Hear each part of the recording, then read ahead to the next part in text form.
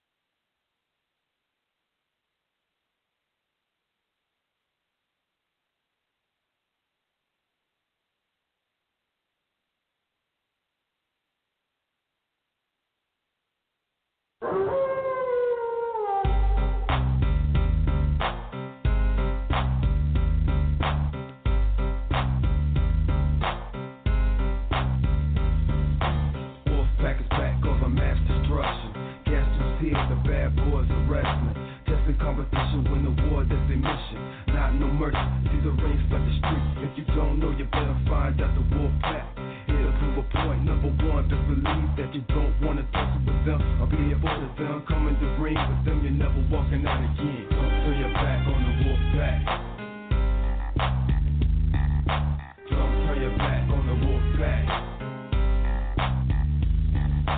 Don't turn your back on the wolf pack. Don't turn your back on the wolf pack. You might wind up in a body bag.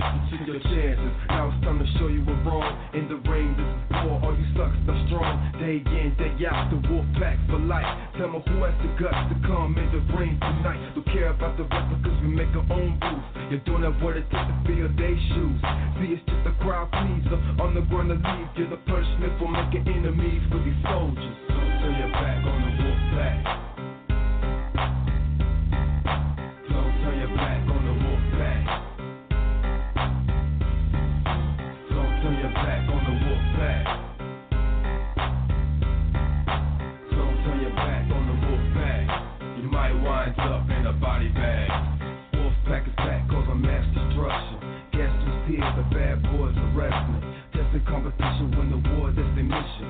Not no mercy, see the rings like the street. If you don't know, you better find out the wolf pack. It'll prove a point, number one, just believe that you don't want to tussle with them or be able to them. Come in the ring with them, you're never walking out again. Don't turn your back on the wolf pack. Don't turn your back on the wolf pack. Don't turn your back on the wolf pack. Don't turn your back on the wolf pack. You might wind up in a body bag.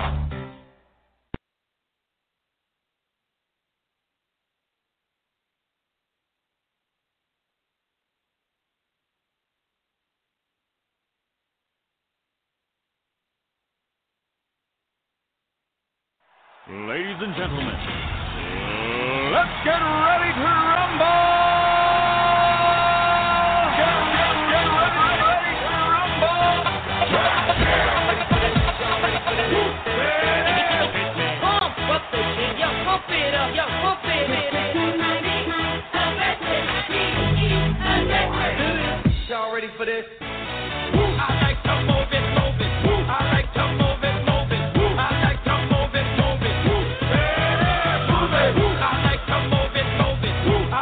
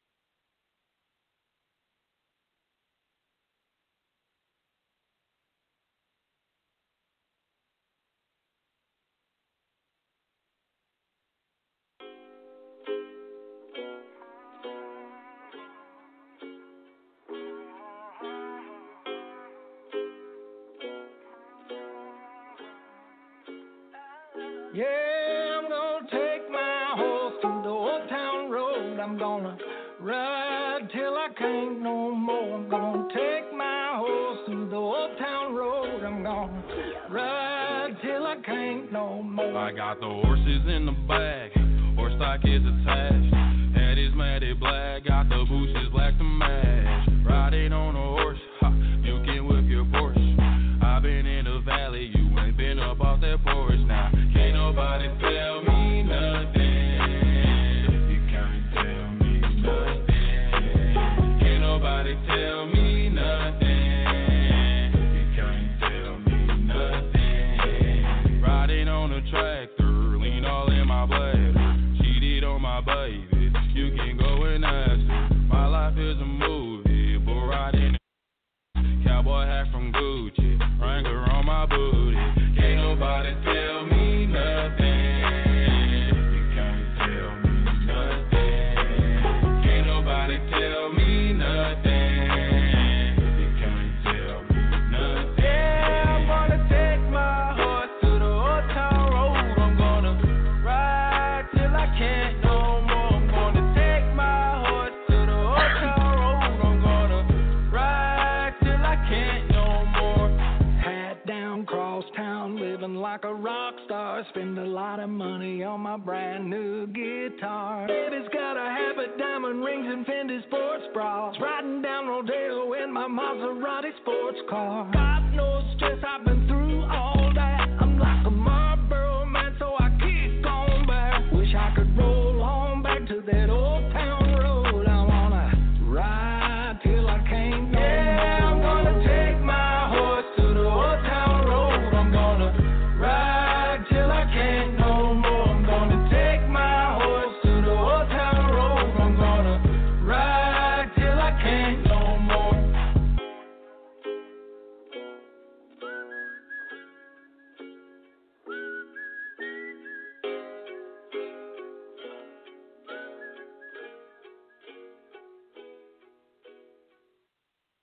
Welcome back to Sports Unlimited, as apparently it was on my end that the technical difficulties were going on. So now we've got it all squared away. Lou Bezjak from the state. Lou, how's it going this morning? Pretty good. How you doing, Brandon? Not too bad, not too bad. Big weekend this weekend, final weekend of the season. Just first overall, what are you looking most forward to of the last week of the season? Not too much. There's only about a handful of playoff races that are, not been decided. I guess kind of the mystery a little bit, the at-large, but you kind of know who's probably going to get it in 2A and 4A. So, 1A, I'm not sure about their at-large spots. But, yeah, just a little bit of that. There's some games in the Midlands tonight that will decide the playoffs. I was at one last night, and that helped decide Region 5 2A championship. So, yeah, just to see and just glad to get through the regular season, and hopefully everything will stay smooth in the playoffs. Well, let me ask you that first. How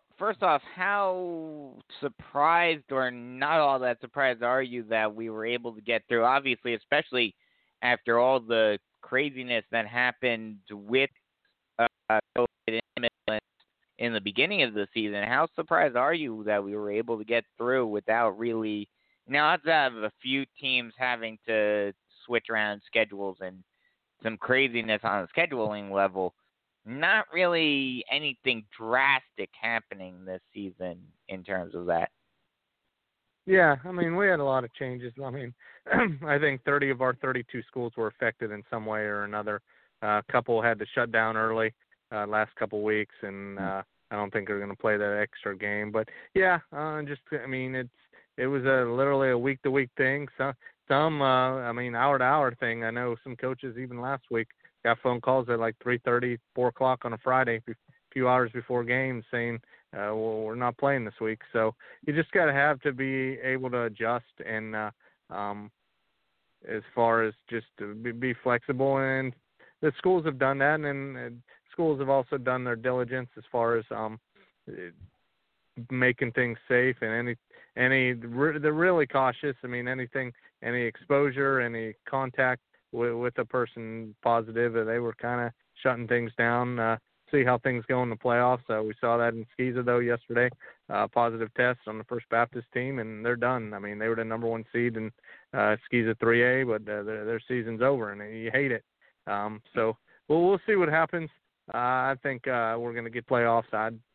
I would be surprised if we have any games canceled, but you never know what's going to happen. And I think teams are just glad to be at this point, and then they're going to do what they can in the playoffs to just be safe and keep reminding their kids to just keep wearing the mask, and be smart in decisions they make.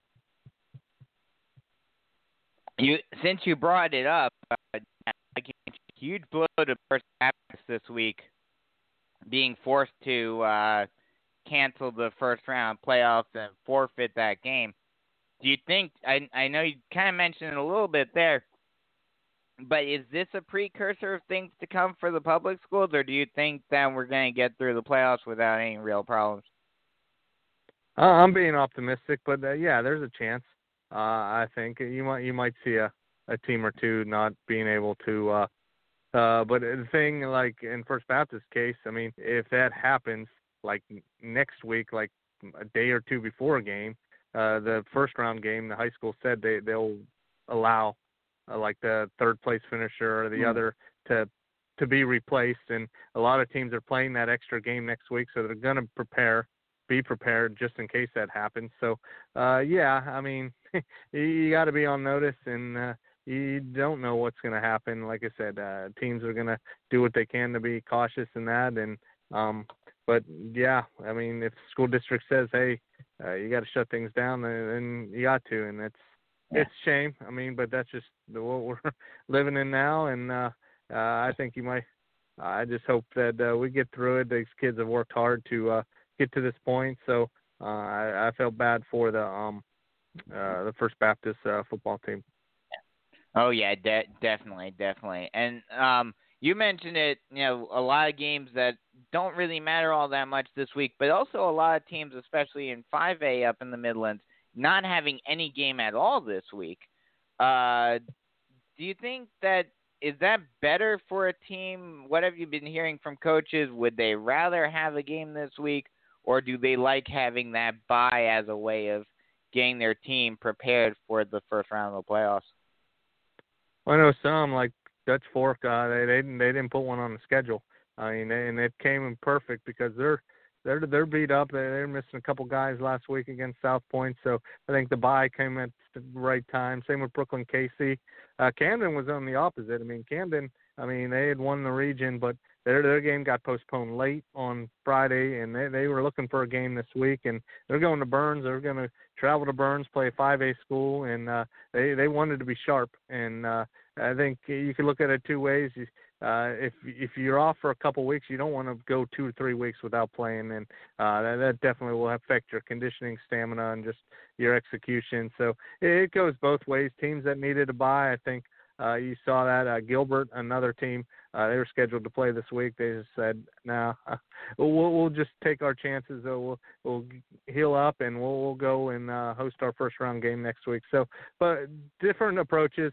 I think teams that had missed games during the year and especially late in the season want to be sharp and play their best going in the season. Teams that were beat up and hurt say the week off is going to help us, and that will give us the best chance to go deep in the playoffs. Definitely the biggest matchup in the Midlands this week is Westwood against Irmo for that number 2 spot in Region 4, 4A. What are you looking at going into that one, and who do you see coming away with that win? I picked Irmo. They got to play a lot better defensively. They struggled last week against Chapin. They gave up 55 points against a good Chapin offensive team. And then you got Westwood. They didn't play last week. Dreer, their opponent, had a COVID issue, and they found out Thursday night. They tried to get a game scheduled even for Saturday last week, but couldn't do it. So I look to see Westwood's defense is pretty good, and especially their secondary. And we'll see if they can stop that Irmo running game. Irmo, like I said, to be in this spot, I think moving down to 4A, they wanted to be in this position and just the way things work with COVID, this game should have been played like maybe the second week of the season. So now it gives a little more meaning, and it should be a fun matchup tonight. I mean, two good quarterbacks, and Dylan Williams from Irmo has had his ups and downs, but they got a strong running game in Dedrick Starks, and defensively they got some caliber players, and they got a defensive coordinator in Miles Aldridge that knows how to devise a scheme. He's been doing it for, I think, over 3 decades, maybe 4 decades in all levels. So it should be a fun matchup tonight between the two schools. And like I said, it's a winner take all. There's no at-large in the upper state in the 4A. So you lose and you got to play one of those +1 games next week instead of playing in the playoffs. Going down to 2A, there's a couple of winner-take-all matchups. First, 3A, Louisville against Newberry, and then in Region 4, Shaw against Andrew Jackson. Who do you see coming out of those, and what are some of the keys for those 2 games? Well, Batesburg-Newberry, it's a huge rivalry. It's they've been playing, I think, since 1929. Newberry coach Phil Strickland, I think, won a state championship at Batesburg. These teams know each other. The running games, both have good running games. Newberry's, I think this is only their 4th game with COVID and stuff. So, yeah, I think both teams, win or lose, is guaranteed. The winner, though, is in a better spot. The loser would probably get the at-large, but you would have to go to Abbeville in the first round. So you kind of want to avoid that. So I think the team that's able to establish the line of scrimmage and run is going to be the key. Shaw, I got to see them play Monday night. They played North Central. North Central beat them, won their first region championship since '88. Now, the winner of this game finishes second and gets a home game in the lower state because the second-place team is in the lower state for 2A. So, in the loser will have a chance for an at-large, but it's not as clear-cut as the Batesburg Newberry loser. So it'll be interesting to see how Shaw responds playing their second game in 5 days. They didn't look very good against North Central until late in the game. So it should be a fun one, and I look forward to see how they respond and see what happens tonight. One final question before I let you go. The big news that came out yesterday, Commissioner Singleton announced that they will be announcing the venues for the finals on Monday. Made it seem like it is going to be like normal, where there are 2 venues, one for 5A down to 3A, and then one for 2A and 1A. Any speculation or rumors or any guesses from yourself on where those 2 venues might be? I think one of them might be Benedict. I think you could see a Class A game there on Friday night, and then maybe 2A and 3A on Saturday. I think the 4A and 5A, I think will be in the upstate. I think Dorman, Spartanburg, one of those schools in the upstate will definitely have a good shot at hosting that. So I don't think you'll see the bigger schools play the state championship game in the Midlands next week, if I had my guess and from what I'm hearing. But, that could change. We'll see what happens. But I think Benedict has a good shot. I think they're looking at about 2,200 capacity. I'm not sure about if Dorman, Spartanburg area, maybe close to that, 2,500, 3,000. So you're not going to get 8,000, 9,000 people for a state championship game. People need to just know that right now. So, and we'll see what happens, but hopefully we'll have something to report and officially on Monday. Yeah, and once that comes out, maybe, definitely we'll have you back on next week. We'll talk about how that may impact the state championship next week. As always, a pleasure talking to you, Lou, and we'll talk to you next week. No problem, Brandon. Thanks a lot for joining me. Once again, Lou Bezjak from the state. Joining me, always fun talking to him. I'll take a quick break, and then in a little under 10 minutes, we'll have Ian Guerin coming on, talk about some big matchups this tonight. The biggest matchup, probably the biggest matchup in the state. Either that one, toss-up probably between that one and the Irmo Westwood game. Myrtle Beach, North Myrtle Beach, big rivalry game. We'll have all the talking points and get you ready for myself and Ian Guerin from MyHorryNews coming on in just a moment here, Sports Unlimited on Southern Sports Central.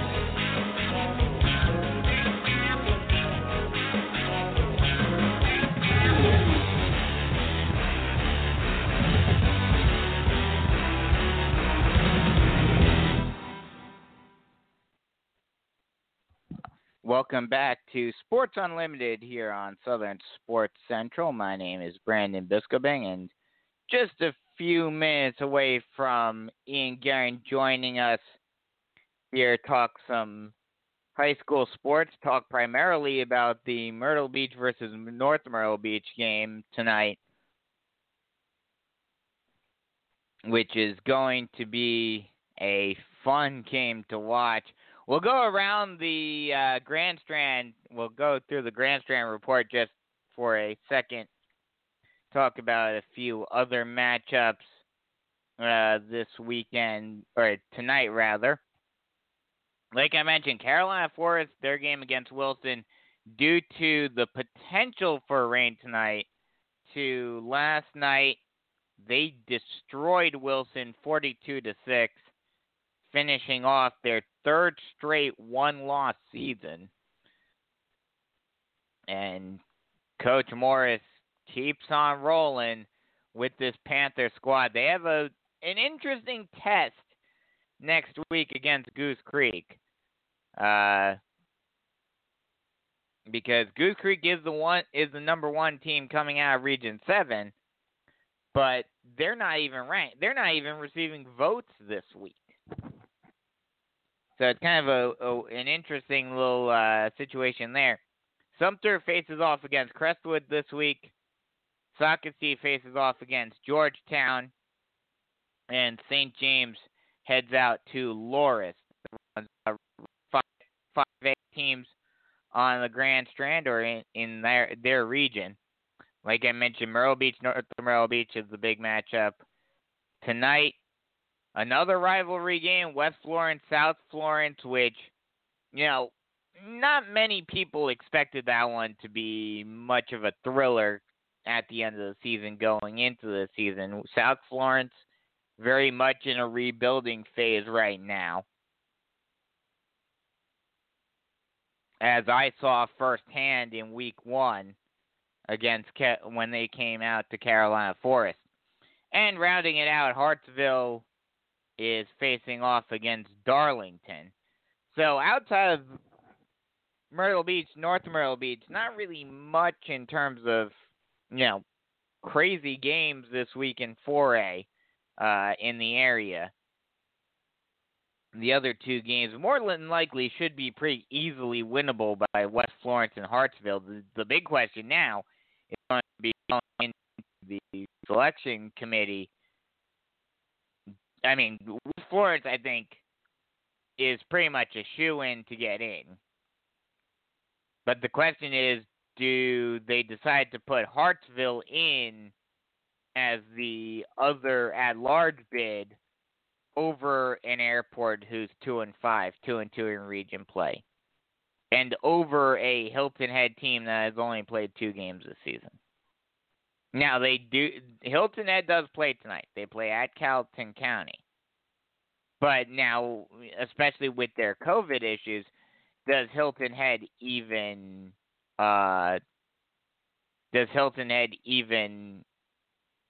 put their hat in the ring for that at-large bid?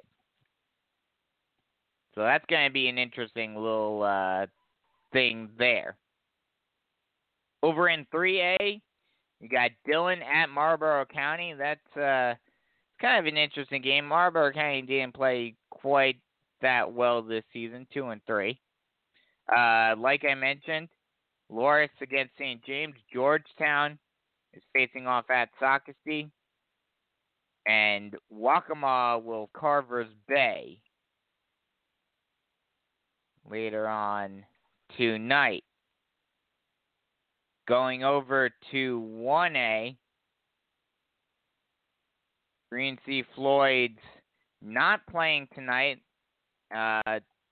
They decided to finish their season a little early, and kind of disappointing. I mean, like I mentioned, Jaquan Dixon committed to Georgia State. Congrats to him. But it's kind of disappointing to see his career at Green Sea Floyd's, where he led the team to 2 straight state championships, to end in such an inauspicious way. Johnsonville faces off against Hemingway this tonight. Hannah Pamplinko heading out to East Clarendon, and Timmonsville will head out to Lee Central tonight. So that rounds out the games to watch here on the Grand Strand tonight. We'll go through the media poll real quick. Up in 5A, Dutch Fork still holding a commanding lead, 12 first-place votes. Gaffney still at 2, Fort Dorchester still at 3, Dorman still at 5, Sumter jumped up from 6 to 5. T.L. Hanna jumped up from 7 to 6. Northwestern jumped up from 8 to 7, with Burns, as a result of the loss to Dorman, dropping from 5 down to 8. Boiling Springs stays at 9, with Carolina Forest staying at 10. Hillcrest and Ridgeview also received votes over in 5A. Over in 4A, AC Flora still stays at first with 11 first-place votes. North Myrtle Beach stays at 2. They do get 1 first-place vote. And Ian Guerin already confirmed, he said, FYI, he said on Twitter when he posted the polls, FYI, I was not the one that voted for North Myrtle Beach at number 1. So I'm curious to know who did vote for the Chiefs at number 1. Myrtle Beach jumps up from 5 to 3, so not only is this matchup tonight a battle for Region 6 supremacy, but it's also a battle between the number 2 team in 4A and the number 3 team in 4A. And this could very well be a preview, potentially. Now, I don't know. I'd have to look at the bracket. They may have to face each other earlier on than the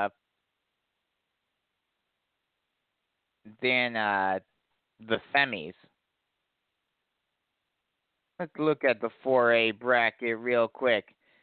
The Region 6 number 2 seed, no, they would face. The earliest that they could face would be in the lower state finals. So, as they are on opposite sides of the bracket. So that could be interesting. This could be a precursor of the region or of the lower state finals between those two teams. Obviously, AC Flora also in the lower state, so that's the lower state is very strong this season. Greer at 4, they jump up from 6. Westside goes from 3 to 5, dropping down. South Point drops down to 4 from 4 to 6. But Ridge jumps up from 9 to 7. Greenville stays at 8, and there was a 3-team tie at the number 9 slot. Buford drops from 7 down to 9. Greenwood jumps up from 10 to 9, and North Augusta gets into the polls this week, tied for 9th as well, getting the same amount of votes.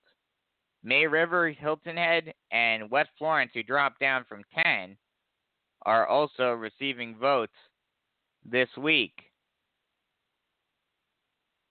Over in 3A, Dillon, 8 first-place votes. They're at 1. Chapman with 4 first-place votes. They're at 2. Daniel at 3. Camden at 4. Gilbert at 5. Wren at 6. Anor jumps up from 8 to 7. Fairfield Central jumps up from 9 to 8. Oceanside Collegiate drops down from 7 to 9. And Powdersville gets up into the polls after being not ranked last week. Palmetto dropped out of the polls. They're receiving votes still. Belton Hanea Pats still receiving votes. Chester receiving votes. Union County, Hanahan, and Lee all also receiving votes this week, as we now have the man, the myth, the legend, Ian Guerin. Ian, how's it going? That'd be better if my darn computer wasn't crashing on me while I'm trying to put up a tweet storm. But other than that, yeah, I get like 3 tweets in, and the darn thing cycles off on me, and I got people like, hey, you're leaving us hanging. Well, maybe that's telling you something, that you shouldn't go on those 10 tweet long rants you go on. Oh, 10's nothing, man. It doesn't even count until you get to 20. True. No, man, there's a lot of information flying around. It's just easier to do it there than to try to publish a story and all that. And some of this stuff is, I'm not trying to just, Oh, yeah, of course. I love reading your tweet storms. It's always fun to see all the info that you put out there. Hey, you've got a big matchup tonight. I'm sure you're going to be there. If I would have known, well, if it wasn't for it being election day, and it didn't just completely trail off of my mind when I got notified that the Carolina Forest game was moved up to Thursday, I would have tried to be there tonight. But I certainly will be watching the big matchup, Battle at the Beach, Myrtle Beach versus North Myrtle. What do you think some of the keys are in this game? Obviously, one of the big keys are going to be whether or not the Chiefs are going to be able to stop both Adam Jones or both Jones, JJ Jones and JJ Jones and Adam Randall. I mixed up their name. I was going to say Randall Jones at first, and I was like, I know that doesn't sound right. J.J. Jones and Adam Randall, that's going to be the big matchup if that secondary of the Chiefs are going to be able to stop them. Yeah, you say both of their names enough, and every now and again they get intermingled. So, no fault there on you. Yeah, that's obviously number one. I mean, that was one of the things that, Matt Reel told me about, last week earlier this week, when we talked, was that the big problem was, that 7 to 10 plays a game. Those guys are out on an island with one DB and no safety over the top. And the Myrtle Beach offense is run in a way to recognize those kind of weaknesses, especially in the passing game. And obviously this year they've done, a pretty good job running the football, with everything that's gone on and kind of, moving in a new running back, and all that kind of stuff, and an offensive line that needed some help. But it all comes down to those two guys on the outside, because what Mickey Wilson is trying to do every single time is to create a mismatch with one of those two guys. And a lot of times he can do it double coverage on him, even when that safety is floated over the top. We've seen that with quick outs. We've seen that with slants. We've seen that with little hooks. I mean, any way that they can create just enough separation to get the ball in their hands is key, because once they do, both of those guys are fast enough and they're strong enough and they're tall enough where they can high point passes, but then they can break a lot of tackles too. And that's when we've seen those home run plays. They're not always necessarily Ryan Berger throwing it 35 or 40 yards downfield. Sometimes it's a 6 or 7, 8 yard pass, and those guys bust it. I mean, we've seen Adam Randall shake off so many DBs because at 6'2" or 6'3" and pushing 215 pounds, that kid is an absolute load, and he also happens to be pretty fast too. So when you've got two of those guys, you've got two future Power 5 wide receivers, one on each side. What do? That's why I imagine it's not real fun to be a defensive coordinator in this league playing against, that kind of individual talent. Yeah, it's very hard to game plan when, like you mentioned, Ryan Berger can throw a 5-yard slant route to either one of these guys, and they can break it for a 50-yard touchdown. Right, and then if you do float somebody back, they throw it underneath. If you try to jam him at the line, then they do throw it deep, because Berger does have that 40 and 45-yard arm strength. He's hit a couple of those. He threw a beauty last week to J.J. Jones in the end zone on a fourth down play where they had no business. I mean, they should have probably punted the ball, but they go for it, and he throws a touchdown. So, I mean, that's the kind of repertoire that they have that most high school football teams do not. And so, like even last week when Andrew Doss wasn't playing because of an injury, I mean, we saw that. They concentrated a little bit more in the passing game, and Ryan Berger was 20 of 22 for 330 yards.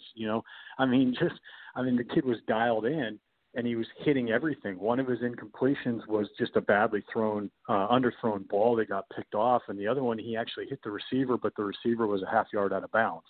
So, I mean, when you've got a quarterback who is that dialed in, and he's throwing to two receivers, especially those two who are as good as any other two receivers in the state of South Carolina, then yeah, I mean, that's a recipe for disaster on every single play. Yeah, I'm sure it helps Berger having two receivers that no matter how he gets them the ball, they're just going to take it, probably another 20, 30 yards after the catch. Right. Well, when you can drag a guy for 5, I mean, 5 yards is still 5 yards, so even if they bring him down, it's almost never on first contact. It's not like they're getting touched and they're going down right there. They're going for another 4, 5, 6 yards just about every time. Mm-hmm. What are, if North Myrtle Beach wants to have any chance in this game, obviously trying to at least contain Jones and Randall are going to be one of the big keys, but what are some of the other keys for the Chiefs to have any sort of chance in this game? And, give me your overall thoughts on what we can expect out of this game. Yeah, I think defensively, we've talked all about that, but what they need to be able to do is to get pressure on Berger, because when he can really hurt people is when he just sits back there and, he's a big, tall kid. He can see over the line. He can see the whole field developing in front of him. If he is allowed to stand back there or even to make his designed kind of, I don't know what they call it at Myrtle Beach, but they're kind of quarterback outs where he runs out of the pocket and he's throwing on the run, because he's pretty adept at that too. That's been a big part of their offense, no matter who's playing quarterback the last 4 or 5 years. But if he can do exactly what it is drawn up to do, then that's when North Myrtle Beach could really find itself in trouble. However, we've also seen that North Myrtle Beach can handle, just about anything that's been thrown at it so far this year. They've done it against a bunch of different defenses, and they've had 13 days to plan for this game and to do nothing but implement ways to kind of disrupt that offense. It doesn't have to be a complete annihilation. They don't have to shut everything down. All they have to do is slow them down, because what we've seen on the other side of the ball for North Myrtle Beach is they are not making mistakes. The only times all year where their games were even really within, sniffing distance late in the game was when they had a couple turnovers, but that hasn't happened very often. This is kind of the penultimate North Myrtle Beach offense. We saw it. They chewed up the last 7 minutes of clock without even scoring just to run the clock out against West Florence 2 weeks ago.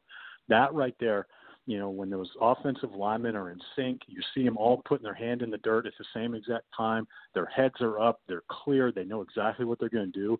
That right there is why Matt Reel coaches this game, to try to get that perfect drive. And even without scoring a touchdown, I think that drive right there was really indicative of what he's looking for. Those guys, again, have now had 13 days to get their blocking assignments. They've had 13 days to put in an offensive scheme that is going to, really allow Nyleek Livingston to do his thing, running the ball. I mean, look, he's got 5 games and 500-yard games this year. He very well could add 6 for 6 tonight. So they're doing a lot of things well, and that's why yesterday I actually picked North Myrtle Beach to win this game in a close one. Oh, wow. You actually have North Myrtle Beach winning this one. Yeah, like a 31-28 type thing. Do you think – so basically what you're saying is this is going to be a power versus speed, fire versus ice type of matchup between the passing attack of North Myrtle Beach trying to be fast, trying to be high powered against just the grinded out, gritty North Myrtle Beach offense. Yeah, I mean, every time North Myrtle Beach has the ball, if they're running 5 or 6 minute drives, that's time that J.J. Jones and Adam Randall are sitting on the sideline. I mean, that's easy math. Those guys can't beat you if they're not playing. This isn't going to be like Ainer's offense where, they're going to power down the field at 5-6 yards a clip and, chew up 8 minutes every single drive if they want to. But it doesn't have to be that, because every minute that Myrtle Beach's offense isn't on the field is a win for North Myrtle Beach. That's where they're going for. That's what North Myrtle Beach is going to try to do tonight, is really just minimize the chances that Randall and Berger and Jones can get one of those home run balls, and if they do that, just enough. Again, it doesn't have to be a complete shutdown. They don't have to, keep them out of the end zone for 48 minutes. They just need to limit their effectiveness and prevent them from jumping out to a big lead, because if they can do that and they can keep control of the ball and they don't turn it over, no interceptions, no fumbles, if they can do that, then they will have every chance to win this game. Looking ahead at, looking at this game and looking at how good both teams have played, could you see this as being a precursor to them potentially facing off against each other again in the lower state championship? Absolutely. This is, I mean, I'm not going to say that would be the absolute favored scenario to happen. I mean, look, Buford is a good team. I mean, you saw Buford last week against Carolina Forest, and obviously Carolina Forest is on a different level with their offensive and defensive lines than most teams in Class 4A are. But Buford is a good team, who isn't allowing a lot. I mean, I think they're allowing like 13 or 14 points a game. Going into that game, they were allowing like 14 points, I think. Right, outside of Carolina Forest, who again is the anomaly because that game didn't mean anything to either one of them. So it's hard to say that they both went full bore, but let's also just recognize that Carolina Forest is really, really good. But that's a team that's going to host a game. So eventually somebody from Region 6 4A is going to have to go down to Beaufort and win that game. The more immediate thing is that next week, the loser of this North Myrtle Beach game is going to South Aiken. Now, they're both going to be number 2 seeds, but there's no doubt in my mind that no matter who loses tonight, they're going to go on the road next week and win a road game in the playoffs, which is not always the easiest thing to do, but something that this region has made look easy, in the last 3 years. We keep joking that it's the Region 6 4A postseason tournament, the lower state field is.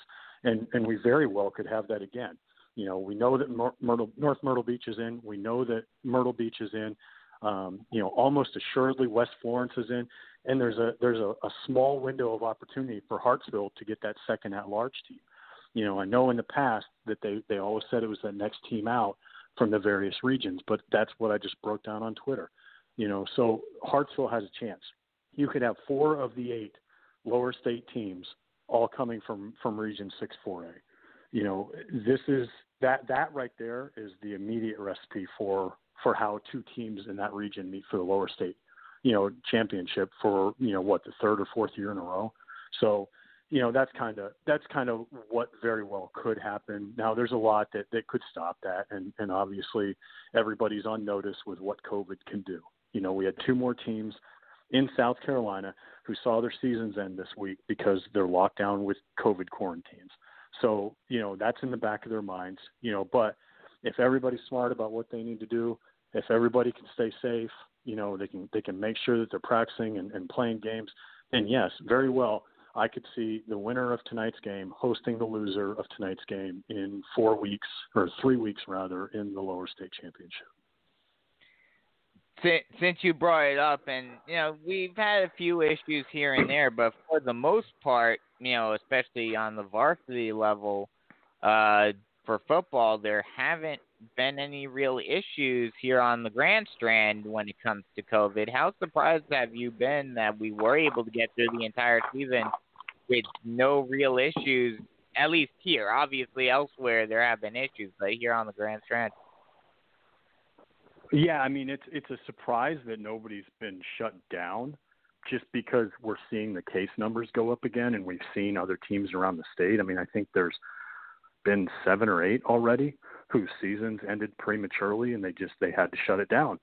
So a 9-school county hasn't had one of those. I mean, you're kind of defying the numbers a little bit, but we have had effects of it. We've had those subtle reminders. Everything that happened at St. James put the rest of the football teams, on high alert. They were doing things that even the schools themselves, weren't requiring for kids that were in hybrid, because they were like, wow, that could happen to us. I've talked to every football coach in the county, repeatedly outside of maybe 2 in the last week, and every one of them have mentioned that. Every one of them have talked about, continually lecturing their kids about, when you go home, you be smart, or you're putting this entire football program at risk. And when the stakes are so high, because let's face it, yeah, there are favorites in every classification, probably 2 or 3 teams realistically that people are looking at to compete for a state title. But when you're talking about winning 4 games in a row to win a state championship, every team that's in has a better chance than any other year that they've ever made the playoffs. There's 1 less game you got to win. There's 1 less opponent you got to beat. That's the stakes have never been this high in such a short span. So these coaches are reminding their kids about that constantly. And if it's not daily, it's every other day. How nervous have those coaches that are in the playoffs now and are getting ready for next week, how nervous are they, and what are they trying to do outside just trying to tell their kids be as careful as possible to make sure that nothing derails their season?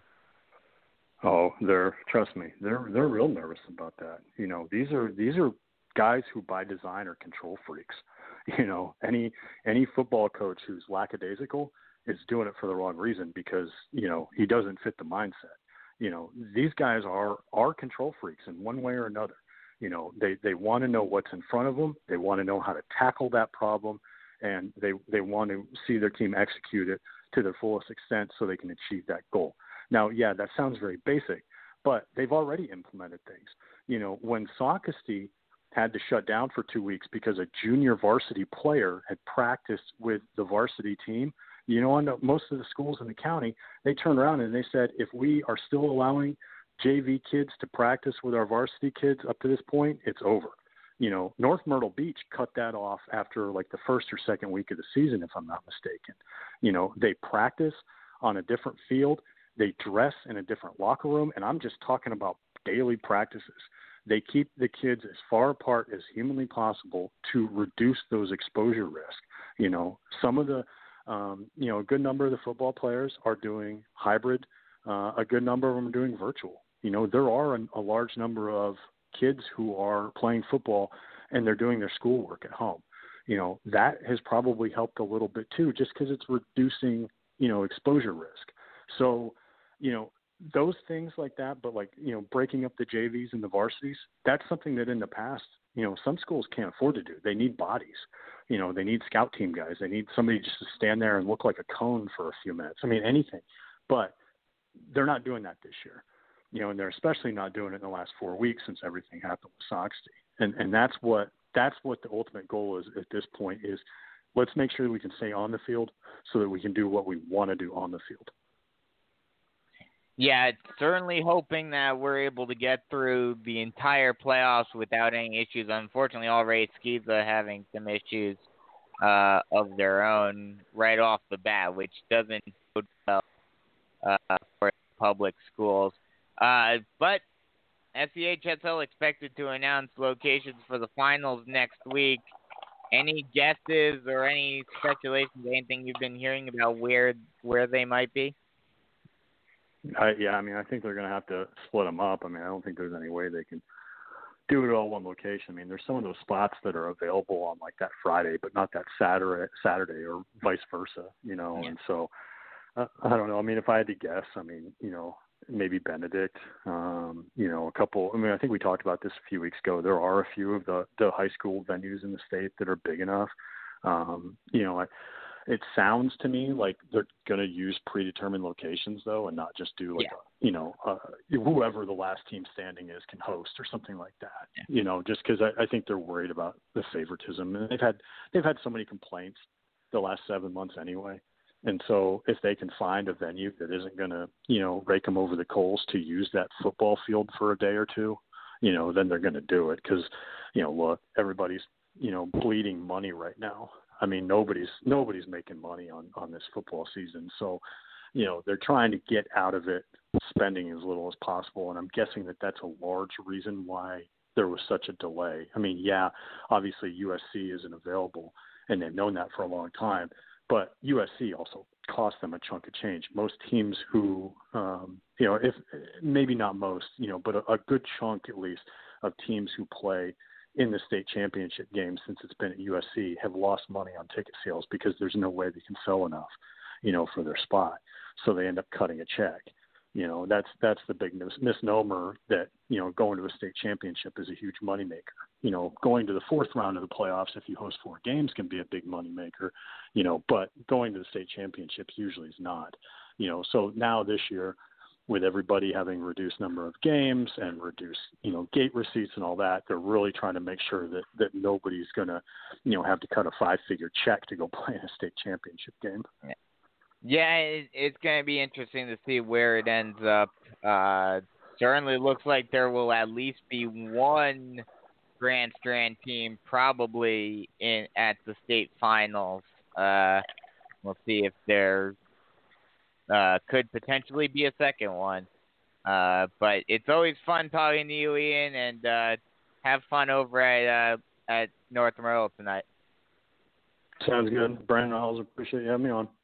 Yep. Talk to you later. Once again, Ian Guerin from MyHorryNews. Always fun talking to him, and he's got a big one tonight. North Amarillo Beach. He talked about some of the keys to the game, and hey, I'm pulling for North Amarillo. I'd love to see them win, but I just don't know if the Chiefs have enough to get through the juggernaut that is the Myrtle Beach wide receiving core.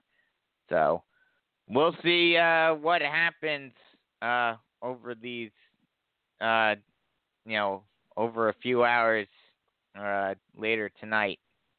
So I'll take a quick break and then come right back, have some final thoughts. A little under an hour left to go on the show, talk about some other things. Some more news and notes, and get you ready for Friday Night Lights tonight here in South Carolina. And as always, if you want to call in, get your thoughts on the Myrtle Beach, North Myrtle Beach game. If you want to talk Irmo Westwood, If you want to talk about any other game, local, regionally, nationally, pro, college, high school, what have you, whatever you want to talk about, 323-784-9681 is that number to call. That number again, 323-784-9681. And come right back. Wrap it up here on Sports Unlimited on Southern Sports Central.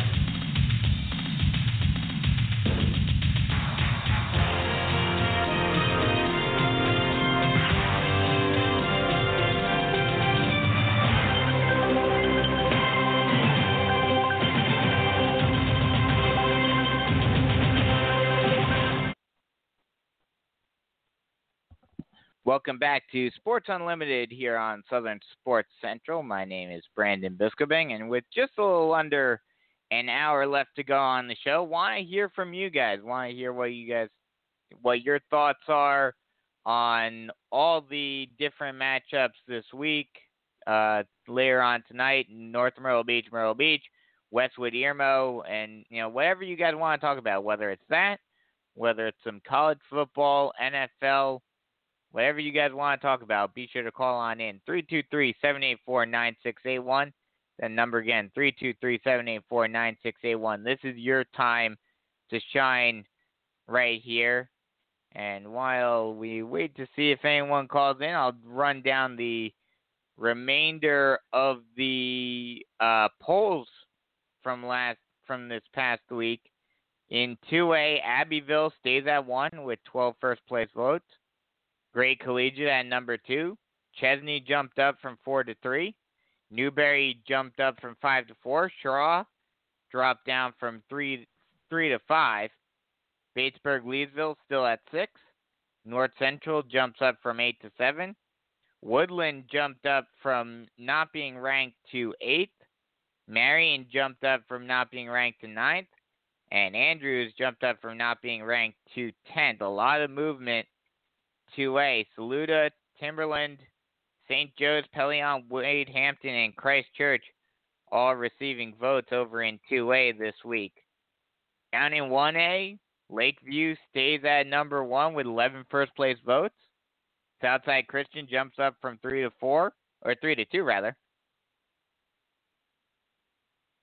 Blackville Hilda jumps up from 4 to 3. Lamar, while still getting 1 first-place vote, they dropped down from 2 to 4. Hartsville at 5. Whale Branch at 6. Johnsonville jumps up from 8 to 7. Wagner Sally jumps up from 9 to 8. Carver's Bay jumps up from not being ranked to 9th. Green Sea Floyd still at 10th, and that's one of the craziest. I think that's the craziest. Well, actually, no, I take that back. The craziest one is Greenville being ranked 8th and not being in the playoffs. That's definitely the craziest. Greenville being ranked 8th, and yet they won't be in the playoffs this season. But Green Sea Floyd being ranked 10th, and they're not going to be in the playoffs. So that's what kind of year this. That's what kind of year this has been. And, I guess it fits 2020 to an extent. You never want to see it, but it fits the bill for this year. And that was the big talking point for myself last week. If you guys didn't hear the show last week, the big question was, where does the SCHSL go from here in terms of the playoffs? Do they keep it at 2? Do they go back to 4, or do they have 3 teams per region make it in? And most people, just about everyone, agreed with me and said split the difference, make it 3. That way, the region winner still has a big bonus by getting a first round bye, but at the same time, the situations like we've seen in Region 2 4A, they can't happen anymore. They because in that scenario with 3, Greenville would still get in. So that's and I think Green Sea Floyd is at 3 as well, is in place as well, so they also would get in. So that's the difference there. Between that's the difference that I think would help the situation when it comes to what we've seen this year with winning record teams not making it in. That would solve the problem, because any team that's going to be in 4th place or 5th place, unless you're in one of those mega regions like Region 6 4A, where you could theoretically be over 500 and be in 4th place. But even then, here's the thing about that. In a classification that has 8 regions, like 5A, and if I remember correctly, 3A is the other one that has 8 regions in it. So in 5A and 3A, okay, you're gonna have you'll have just 2 at-large bids, or 3 at-large bids rather. But in class 4, 2, and 1, where there's 7 regions, you get an at-large bid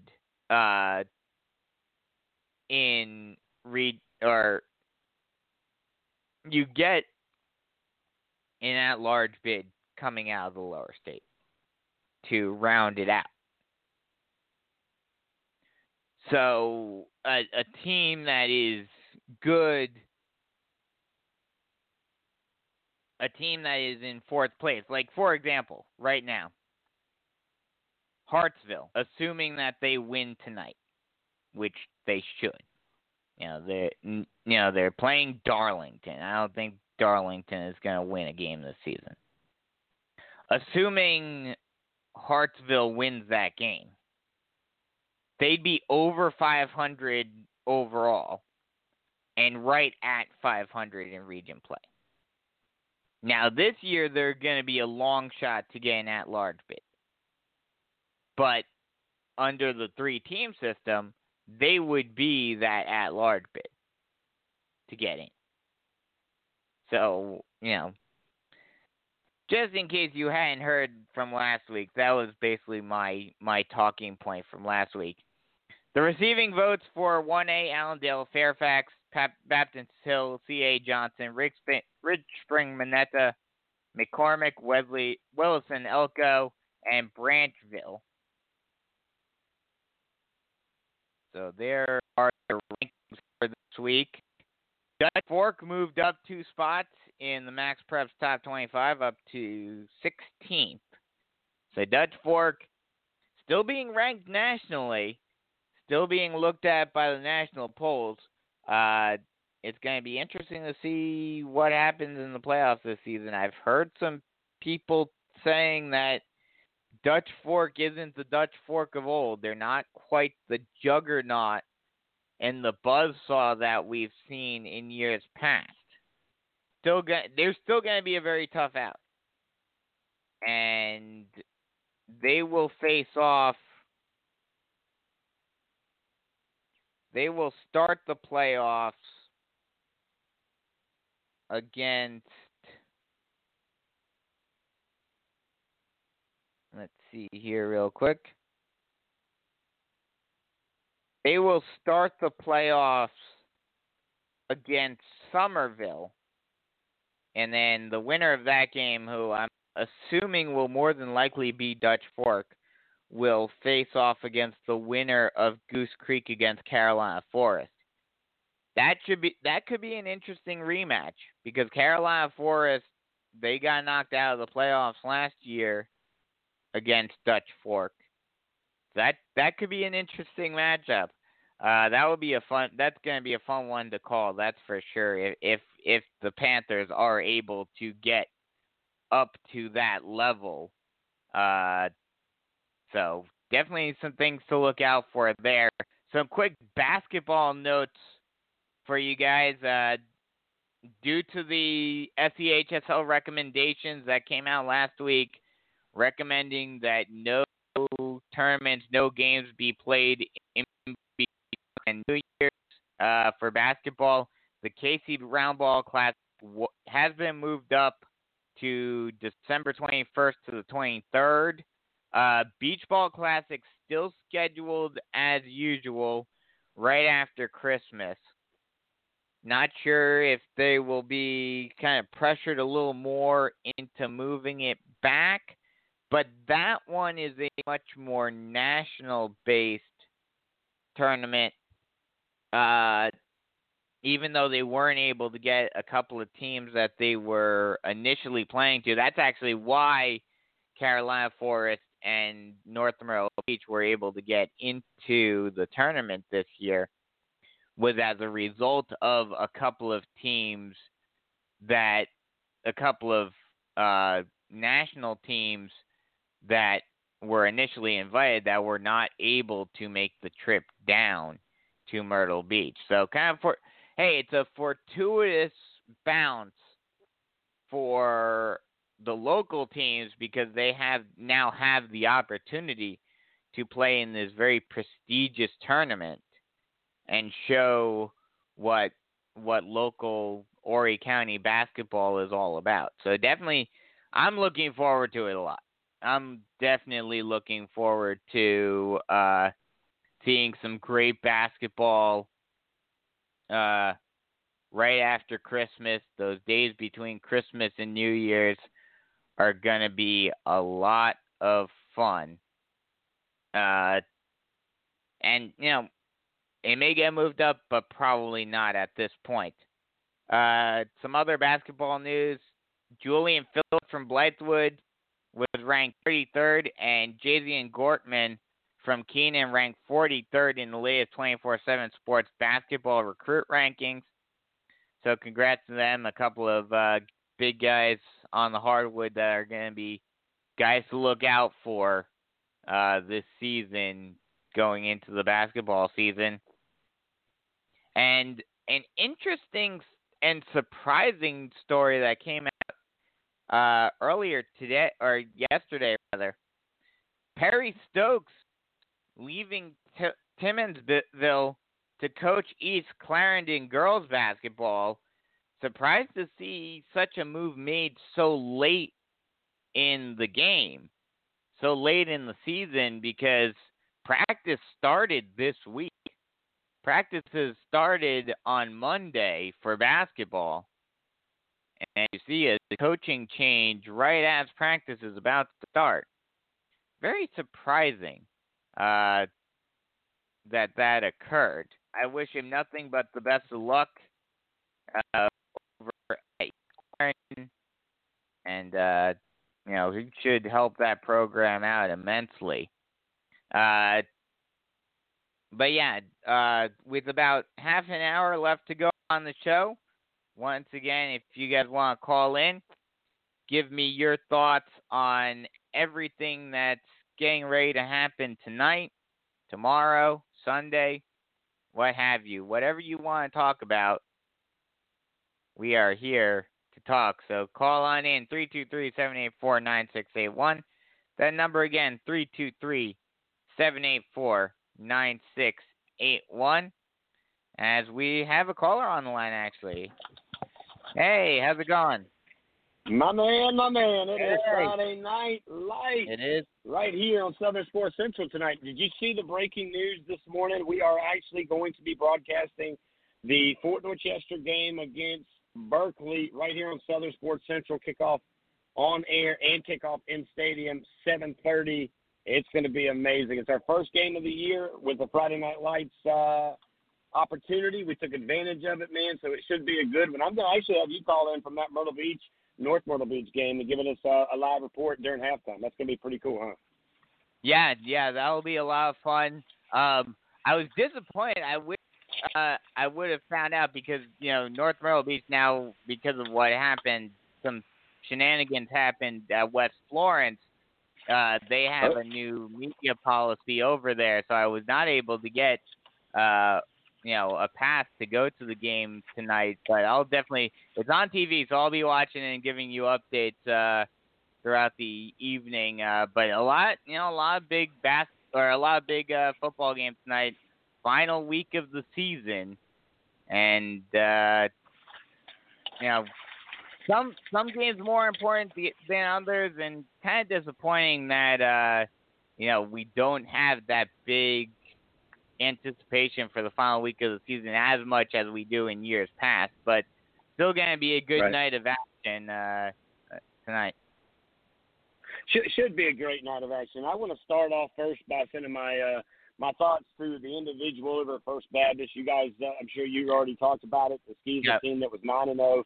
They were hosting tonight. Ben Lippin. They were going to probably win the state championship game. At least make a good run for it. Okay. And Coach Waters has been a big-time contributor, big supporter, and a big guest on our show, along with a lot of those Hurricanes that are definitely Category 5 since the beginning of the season. But they hit some cold waters, unfortunately, and they'll have to wait another year. But I tell you, man, you see this in the spring with a lot of athletes that did not even get a chance to do much. Here you see a team in the fall all the way to the playoffs. And, we all knew the rules coming in. Just like teams, if you're a three-way tie, the rules going in when it comes to first place and just things like that. But it's a sad thing to hear about. It's a sad thing to talk about, but I do send my thoughts and prayers to the young man, and my thoughts go out to the entire, First Baptist Hurricane program over there with Coach Waters. Now, tonight, low country action. Nobody really, honestly, gonna make the playoffs by winning their game tonight down here, right? I mean, that's not even on the docket. Matter of fact, I was talking to Coach LaPrade, who's the head football coach over at Fort. Not one team in Charleston County from 1A to 5A is even in the playoffs. There's not one team in Charleston County that made the playoffs with this new Sweet 16 schedule that they have this year. But there's still some good football, all right, if you're looking for it down here in the low country. Ashley Ridge, they'll be over at Cane Bay. That's kind of a little bit of a newer rivalry there, some conversations. They're not far in proximity. Like I mentioned, Southern Sports Central will be our game of the week, held right here on Southern Sports Central. I'll be bringing you the call along with Quentin Robinson Sr. He is a guy that does a show here on Sunday nights. We'll be doing that over at Berkeley, 7:30 kickoff. Philip Simmons, Bishop England, that should be an interesting one, guys, to kind of watch for. You got Baptist Hill, I believe, and Baptist Hill may be the only team. And I'm not sure if they're Charleston County or not, but I do believe they're in the playoffs. But Baptist Hill is actually on the road over at North Charleston. That could be, a pretty big game for Baptist Hill, I think. But the other game, other than our game that we're going to be covering here, and we'll keep an eye on it, is Somerville and Goose Creek. I'm going to do that not only for our listeners and myself, but I'm going to be doing it a lot for you, Brandon, because you guys are going to be playing next week, traveling up here to the Low Country, down to the Low Country to take on Goose Creek, who's, I got to be honest, man. So you look at teams that are getting hot and who's not. Berkeley, I'm not sure yet. I'll know more about them tonight because they'll play Fort Dorchester tonight. and then they'll go to Sumter next week. You guys know Sumter. I've seen scrimmages with Sumter and Fort, so it'd be fun to see that one. You know, if you look at it that way, like I mentioned, Fort Dorchester, number one offensive team in the state. They are leading the way in the public league, or the high school league, if you will. That being said, can they continue their motors? You know, they've got a very good widespread offense, a running game that's really, really good. They've got a lot of good things that are going on. So we'll see how that works off against a very fast and furious team out of Berkeley. These guys are very, I'd say, in shape. These kids can run all over the field. You know, they've got Trey Minor. That's their quarterback. He'll be going against Sultan Osborne at Fort. Should be a pretty good matchup. But then you look at Somerville. I think one of the hottest teams down here in the Low Country right now as well as Fort. And this is a team that has continued to get hotter and hotter and hotter every week. They lost by 1 point to Fort. They then beat, of course, the likes of Berkeley last week by about 20. They're hoping to knock out Goose Creek before they head over to Judge Fort next week for round one of the playoffs up in Columbia. And the team they're playing, you know, is Goose Creek, who's kind of, you know, they lost to Stratford. They had a very close win against Ashley Ridge, Brandon. But, you know, if you look at how this thing works out, man, I got to tell you, man, teams that are getting hot right now, you know, these are the teams that we're going to be keeping an eye on going into the playoffs, man. But I expect a lot of big games. I do think, if I'm not mistaken, in the upstate, one of the regions is still kind of in question as far as, you know, who's going to win that region, because I think there's still a few questions on, you know, who's when, where, and how. Yeah, that's actually a good point. I forgot to mention that earlier when I was looking at some of the key games to watch tonight. That is one, TL Hanna and Hillcrest facing off at TL Hanna. Those two face off to determine who wins Region 1. Both teams are in the playoffs, but that win will determine who gets home field advantage probably for the majority of the playoffs. Yeah, and I would imagine so. I mean, you know, there are already a lot of brackets that are figured out. If I'm not mistaken, is it Gaffney is playing Burns? You know, Gaffney's a team, you know, that shows some poise and shows a lot of life, you know, through the season early with only a game under their belt. And then they were hit hard by the word that I don't like to use on the broadcast or any of these shows. And then they had kind of about a 2 or 3 week layover to only come back and have to face a team like Dorman, who is very good, very disciplined, and looked like the Dorman of old. And it was a buzzsaw, right? So can you see what they do tonight? I think Camden, if I'm not mistaken, takes a road trip upstate at a 2A football, or is it 3A? I think they're 3A football. So 3A football Camden will be taking the road trip up to Burns and, you know, playing that game. You know, the other game, Brandon, that kind of has me kind of curious, and I like the guys at Buford. I think there's some big guys, but for me, you know, with everything going on, and we're all worried about certain things, I guess you kind of go all in this conversation, or all in the schedules. But last week, Buford went up to play a very good, as you saw, Carolina Forest team, top 10 ranked in the state, 10 ranked 4A team in the state, Buford. And now Buford this week crosses state lines. I understand they're going into the state of Georgia, which is weird to me. I didn't know we could do that. I thought that was kind of that's not happening. Now, I know it was supposed to happen in North Carolina, but North Carolina's not playing football. But to me, I kind of feel like with all the regulations and all the rules that our high school league has put in place, I'm kind of surprised that our commissioner, who's done a really good job in a very tough time of putting things together, I'm surprised he's allowed that game to happen. I'm surprised he's allowed anybody from our state to go across state lines into Georgia, North Carolina, or any other state to play competition football.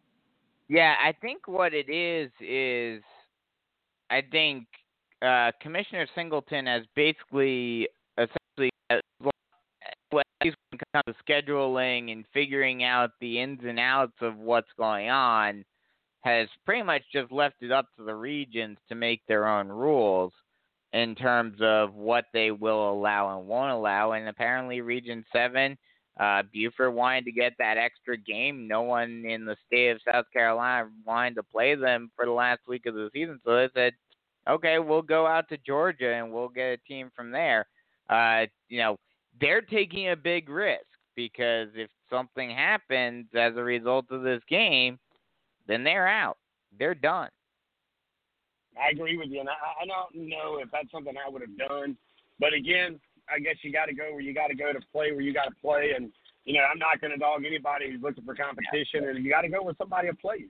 I think that's some of the question, too. I know, there's been a lot of teams out there that have asked the question, can you schedule us a game? Will you schedule a game with us?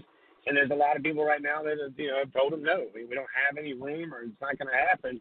And I think the other question, and I got to be honest with you, the guy down here that does an incredible job, and he covers it across the state, is David Shelton. He comes on our show on Wednesday nights at 6:30 or 7 sometimes, and he covers high school sports. And he actually did an article. If you guys have a chance and you're in the Low Country, you go on to firstcourier.com to see it. But it talks about playoff-bound teams can't afford to rest their starters.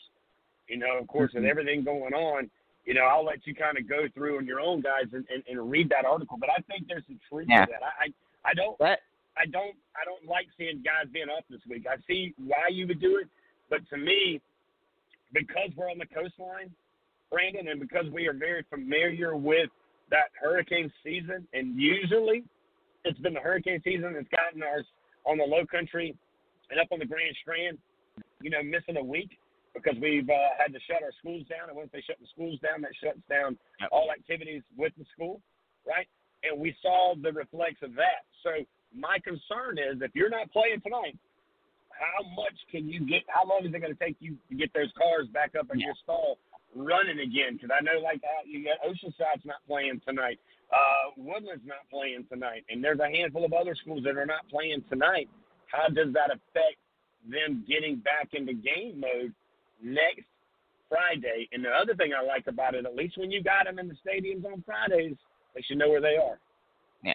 Well, that's going to be you brought up a couple of good points. First off, when it comes to playing players, that's something I noticed with the Panthers over the last couple of weeks, even in blowout wins, which they've had the last 3 weeks.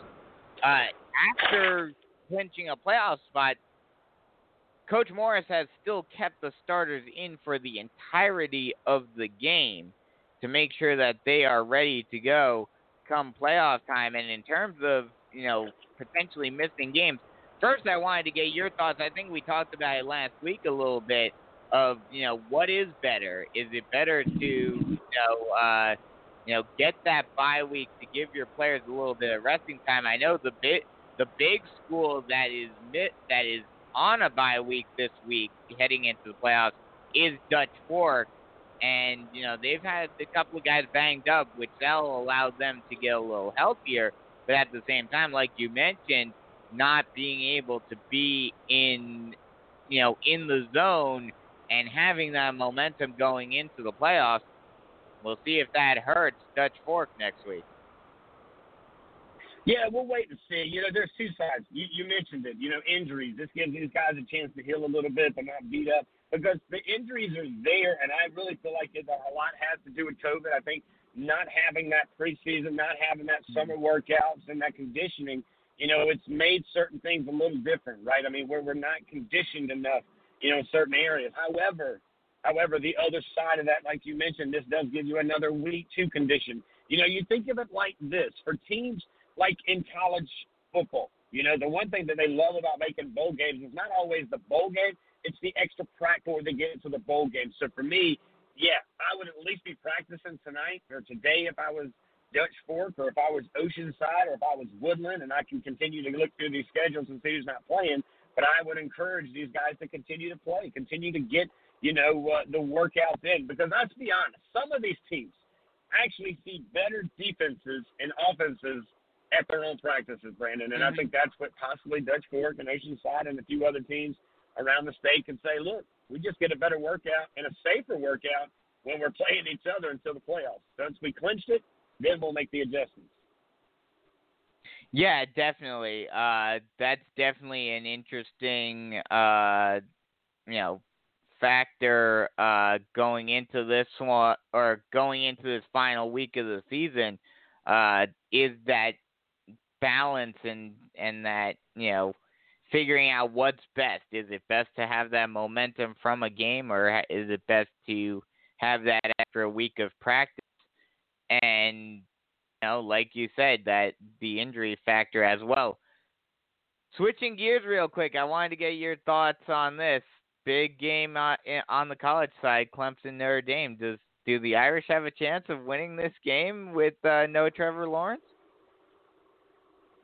I think there's a possibility. I just don't think there's a probability. That's just me. I think the probability side goes to Clemson. Until you beat Clemson, I can't go against Clemson. And I'm a Gamecock grad. I'm a baseball guy. I get all that. I'm very rooted into the Garnet and Black. So for me to give the nod to the Tigers kind of shows you how much I believe in Dabo Swinney and that entire group over there in Death Valley. Even though they're taking the road trip and going to be looking touchdown Jesus in the eye, I just don't know if there's enough touchdown Jesus to go around Notre Dame. And by the way, I'm 100% on the Irish side of life as well by my history. And that being said, it could be a good game. It's going to be, can they control the ball early? And that being who? That being the likes of Notre Dame. If Notre Dame controls the ball early, I think they have a chance. But if they allow Tony Elliott to do what Tony Elliott does, and I think he is really honestly the unsung hero over there in Death Valley, Brandon, I think it's a long day for Notre Dame. And I've even asked a few questions around the low country to high school coaches, and I've heard 42-24. I've heard 42-37. I've heard Clemson putting up a lot of points. So I think that's kind of, to me, where I'm going to lean. And so I think Clemson does what they do. I think as long as Travis Etienne is sitting back there in the backfield. And by the way, did you not realize, and I'm being sarcastic, they have been recruiting 5-star guys at every position for the last 5 years, and this quarterback coming off the West Coast ain't no different. This cat is a dog and ready to run. And I got to tell you, you don't think he ain't ready? Oh, he's ready. And I think that's going to be the fun part. He'll be the new conversation Sunday morning on ESPN College Recap or whatever it is that they do across the country. Yeah, they're going to be talking about him. They've been talking about him already with how his name is. Did you see that video of the little kid properly pronouncing his name? It was hilarious. I love it, man. And being what you and I do, not only here on Southern Sports Central and on our shows, we do what we do on Friday nights. And you and I both know this because we deal with this. Saying a young man's name to a mother and to a grandmother is like the most important thing. Oh. The dad just wants to make sure you get the other stuff right. But moms and grandmas, oh, my God, if you get somebody's name wrong, they will somehow, some way, to the love and lights of internet, from here to there, will find you, will question you, and may even threaten you if you don't get that kid's name right. So tip off the old cap there to the guys that called that game last week, because I knew they had really gone through some one-on-ones. And here's a trick to that, Brandon. When you talk to the kids, if you're doing it from another game, let them say the name to you, and as it sounds coming out, write that down on your notes and go back to that, and that's how I do it. I don't know about you. Oh, that's exactly how I do it, too. I actually had one this week from Wilson. The coach actually mentioned that it was pronounced a different way than it was spelled, and I put it in my notes as it was pronounced, so I had it ready to go. It's like that. It's like what Liam Neeson said when in Taken, when it comes to parents and finding you to correct you on names. I don't know how, I don't know where, but I will find you, and they do. So it's always an adventure with that, because it's always fun. Big matchup up here, obviously. North Myrtle Beach tonight. What are your thoughts on that game? I know you're more down in the Low Country, but have any thoughts on that one? Yeah, I do, man. And here's my thing: is being a guy born and raised right there on the Grand Strand. We played Myrtle Beach every year. That was one of our big rivals, and that was a Soccer high school graduate, '97. I know a little bit about those Seahawks, but I got to tell you, man, as impressive as I see North Myrtle Beach is, it's one of those things, kind of like Notre Dame and Clemson. I see you, Chiefs.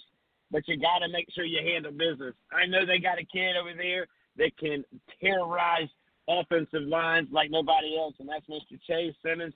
He's going to be, along with his defensive line, is going to be the story to tell here. Can you keep Ryan Berger off his toes and on his heels to where he flies it high and you're able to do what Wilson was able to do and pick up a win?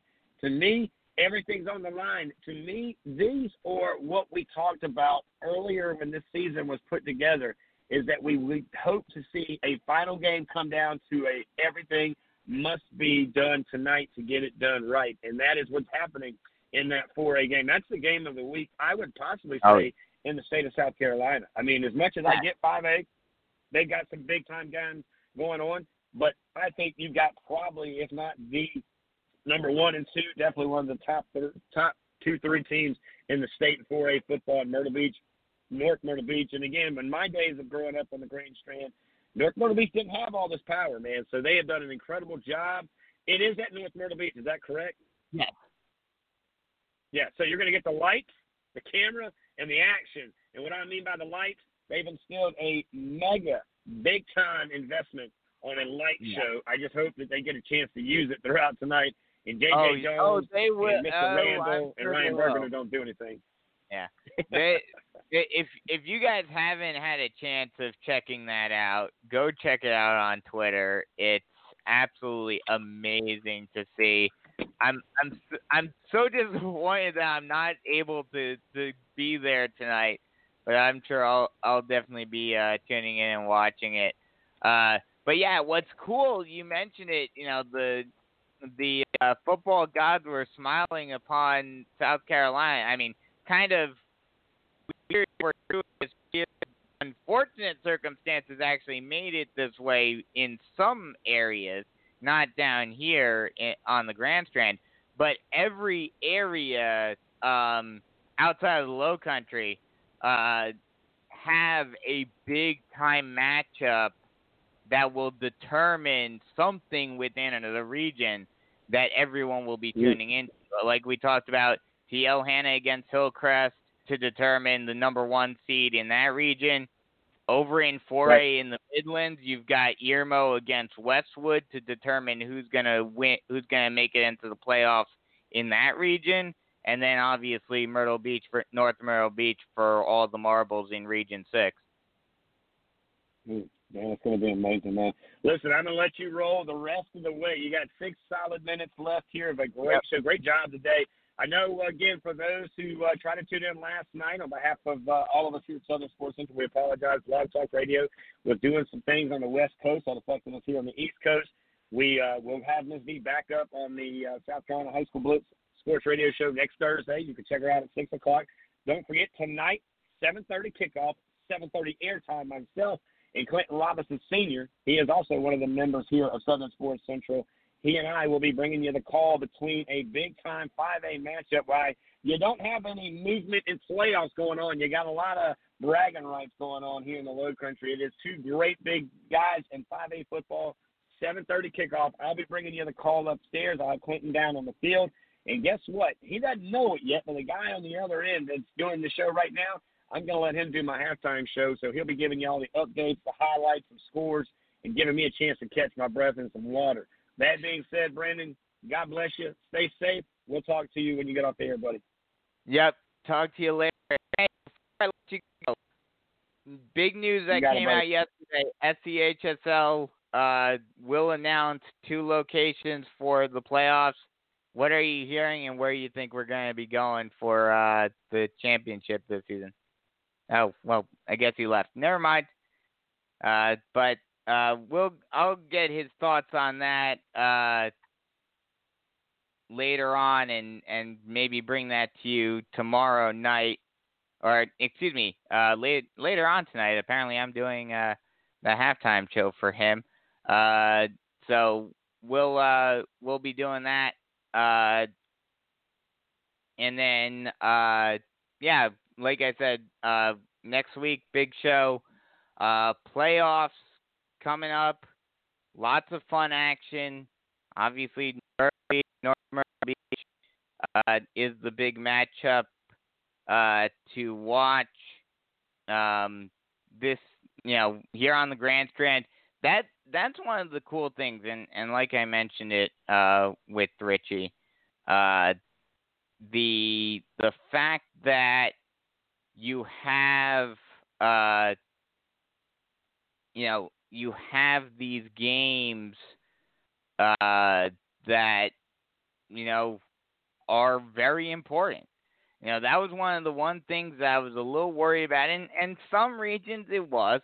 Unfortunately, there aren't as many decisive games tonight as there would be under normal circumstances. You would like to have more games feel more important than they do tonight. But in every classification, I think, or at least in most, there is a game that is got TL Hanna against Hillcrest up in the upstate in 5A. Other than that, 5A pretty much completely done. Well, they are completely done outside of that. Tonight, Myrtle Beach, North Myrtle Beach to determine Region 6 4A champion. That's going to be a big matchup. Obviously, you got Irmo Westwood to determine who gets in the playoffs there. So that's another big one. So 2 matchups, and up in the upstate, you got Travelers wrestling Pickens. Pickens trying to clinch a playoff berth there. Now, if they lose, it gets a little tricky. Although they beat Walhalla already, so I don't. Well, but it would be 2-2 then, it would be a 3-way tie. So not sure exactly how that will work, because Travelers Rest did not. Oh no, excuse me. They played Walhalla last week, and Walhalla won. So it does set up that potential of that triangle. So that's actually an interesting matchup. That's actually an interesting matchup to keep an eye on up in Region 1 4A. In Class 3A, everyone is done there. So no games that really matter there. Going down to Class 2A, Chiraw against Andrew Jackson. That's a big one. I talked to Lou Bezjak about that earlier. That will determine who is the number 2 seed in Region 4 2A. You got Batesburg-Leesville against Newberry. That's another one in 2A that will be one to keep an eye on to see who wins that one. And those are the 2 games in 2A to watch out for. Over in 1A, Southside Christian against Whitmire. That will at least somewhat determine something. But if Whitmire is able to win that creates a 3-way tie in Region 1 1A. So I'm not sure exactly how that's going to work. Believe it's going to be confusing. There's a lot of math involved in that one. So that one will be one to keep an eye on and see how that works. But that's the only one. That's the only region in 1A that has not been determined yet. But lots of good matchups still tonight. Lots of interesting storylines. Things to look out for tonight. And just, hey, whether you won or whether you lost this season. And obviously everyone wants to win. Everyone wants to make it to the playoffs. I'm sure a lot of teams looking at you, Greenville, are very disappointed that they didn't make the playoffs because of the system that we have this season. A lot of teams that would have made the playoffs in a normal year are probably, huffing and puffing about how they didn't make the playoffs and yada, yada, yada. But my thought is this, especially considering how a lot of other states have handled it. Be thankful that you were able to play football in the first place. If you're here on the Grand Strand, if you live just a few miles north, you would not be playing football right. North Carolina. If you cross the border, they are not playing football right now in North Carolina. So, and there are a lot of other states that are not playing high school football this fall. So, whether your team won or whether your team lost this season, just be thankful that you're playing football in the first place. And obviously, with everything that's going on right now in the world, first off, hope everyone went out to vote. No matter who you voted for, just the fact that you went out and voted and made your voice heard, that's important. And try to make some change to the world in your own way. No matter what happens, obviously things still are up in the air when it comes to that. Just try to be nice to everyone. Stay safe out there in this crazy, chaotic world that we're living in right now.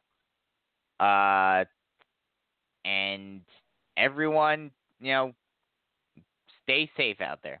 Stay safe out there, And let's make sure, whether you're a parent, whether you're a fan, obviously coaches and players are doing it already, but no matter what you think about this virus, just for the sake of the players, for the sake of the teams, for the sake of the schools, wear a mask, stay safe, wash your hands, hand sanitizer, all that good stuff to make sure that we are able to finish this season and we don't have any problems going into the playoffs.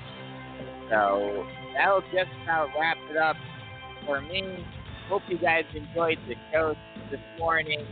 Hope you guys enjoyed the final week of Carolina high school football, the final week of the regular season for the public schools, the beginning of the playoffs for the private schools. It's going to be fun night. It's going to be fun. And next week, we'll have even more fun to bring to you as we get ready for the SPHSL playoffs. And hopefully, more than likely, we'll have some news on where the finals will be taking place this season. So be sure to tune in next week. I'm Brandon Biskobing saying so long. I'll talk to you guys next week here on Sports Unlimited on Southern Sports Network. So long.